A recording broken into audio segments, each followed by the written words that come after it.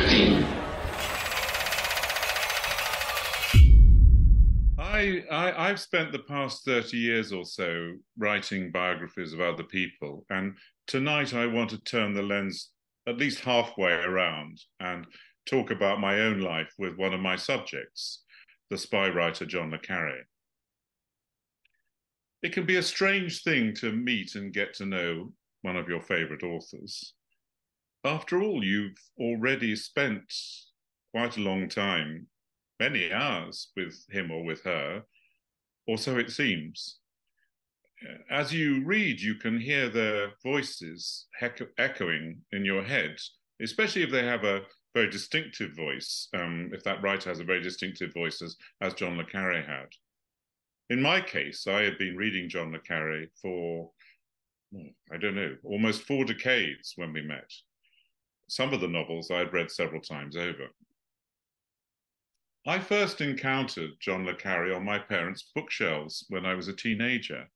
I still have copies of his first two novels that I read then in their battered, in their pale green penguin crime covers, now rather battered, but still more or less intact.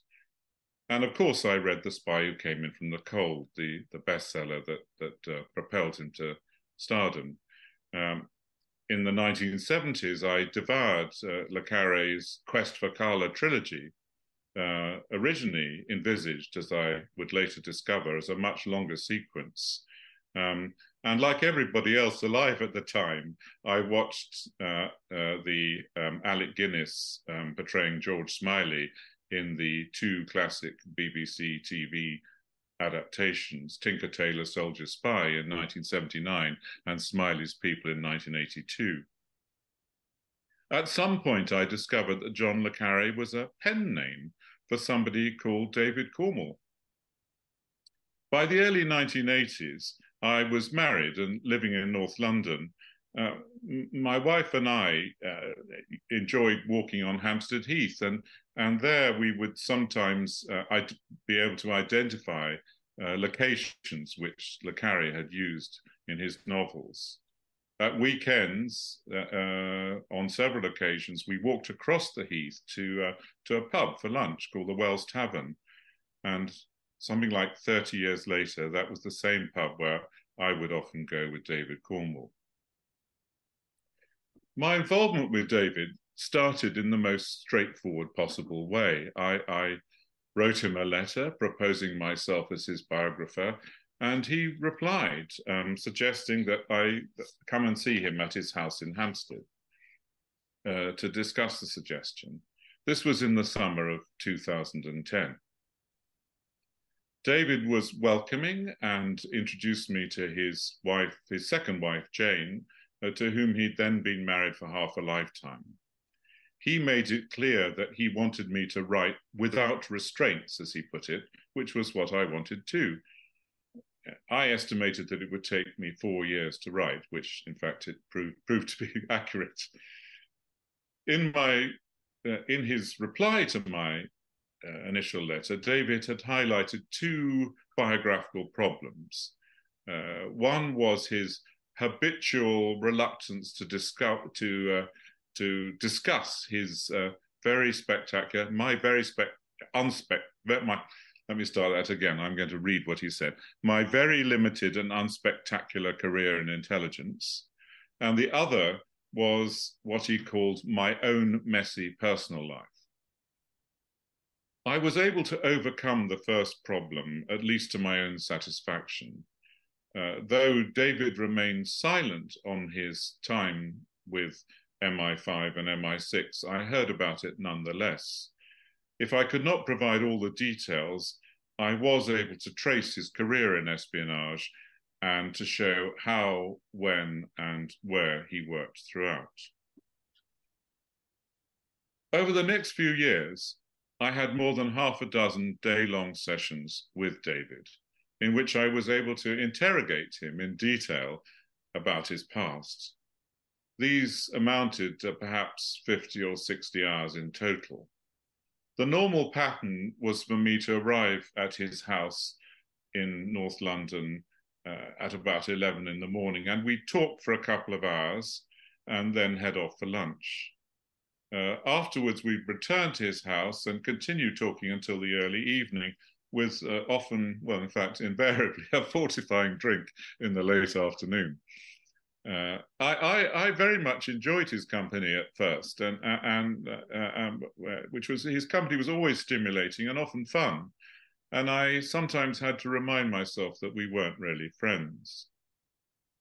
I did, however, find that I was disappointed by what he had to say. Much of what he told me consisted of generalities or stories with which I was already familiar, some of which I suspected to be exaggerated or even fabricated. Only now does it occur to me that David may have failed to understand the function of these sessions. For me, they were a guide to further investigations and a source of anecdotal detail. For him, as later became apparent, they were a form of dictation. When eventually he was able to read what I had written, he seemed surprised that I had not taken down what he had said verbatim. As well as visiting David in London, I made several trips to his house in Cornwall, where I would work in his archive and take my meals with David and Jane when they were there too. Though his records were chaotic and far from complete, I found there the factual foundation on which to build my biography. David gave me introductions to current and former friends, some now enemies, former colleagues, and members of his own family. One contact led to another. On the Essex shoreline, I crunched along the shingle. In Southern California, I strolled along a dusty track into the scrub. In a single month, I flew to Germany 4 times, each time returning that same day. I began to feel like George Smiley, patiently reconstructing the past from fragmentary detail. I became aware that some of my interviewees were reporting back to David on what had been said. From time to time, I would receive a chatty letter from him, often with greetings of some kind and news of what had been happening in his world. Both the letters themselves and the envelopes were almost always handwritten, suggesting to me, at any rate, that nobody else knew what he had written, or perhaps even that he had written to me at all. The crisis in my relations with David occurred when I began to uncover evidence of his extramarital affairs. In doing so, I cannot claim any special skills as a detective. On the contrary, I learned about his mistresses almost at random. I was told about one at lunch one day by fellow guests. I learned about another late one night at a party. David's half-sister Charlotte told me about another mistress, an American photographer. When I contacted her, she was friendly and open and agreed to talk. But after she spoke to David, she completely changed her tune. "I want no part in your book," she wrote to me. I heard about another woman, an Italian journalist, from someone who knew David well. To him, to my friend who'd known him well, she spoke freely about her affair with David, but to me, she pretended that it had been a misunderstanding. As soon as one of David's ex-mistresses opened her mouth, so it seemed, David shut her up. I was not especially interested in David's personal life in itself, though I could scarcely ignore the fact that betrayal was a recurrent theme of his. It did occur to me that a man who lives a double life is a man under pressure. Did this pressure energize the work? The life of a writer, even of a best-selling writer, is not very exciting. At essence, you just sit alone in a room with a pen or a keyboard. Perhaps the drama of of David's later years was hidden. Were sexual adventures a relief from the tedium of the writing life?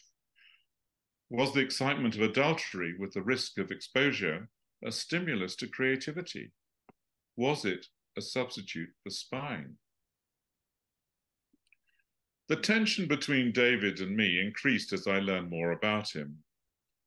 I think our continuing relationship is an achievement in itself, he wrote to me in 2014 when the book was nearing completion.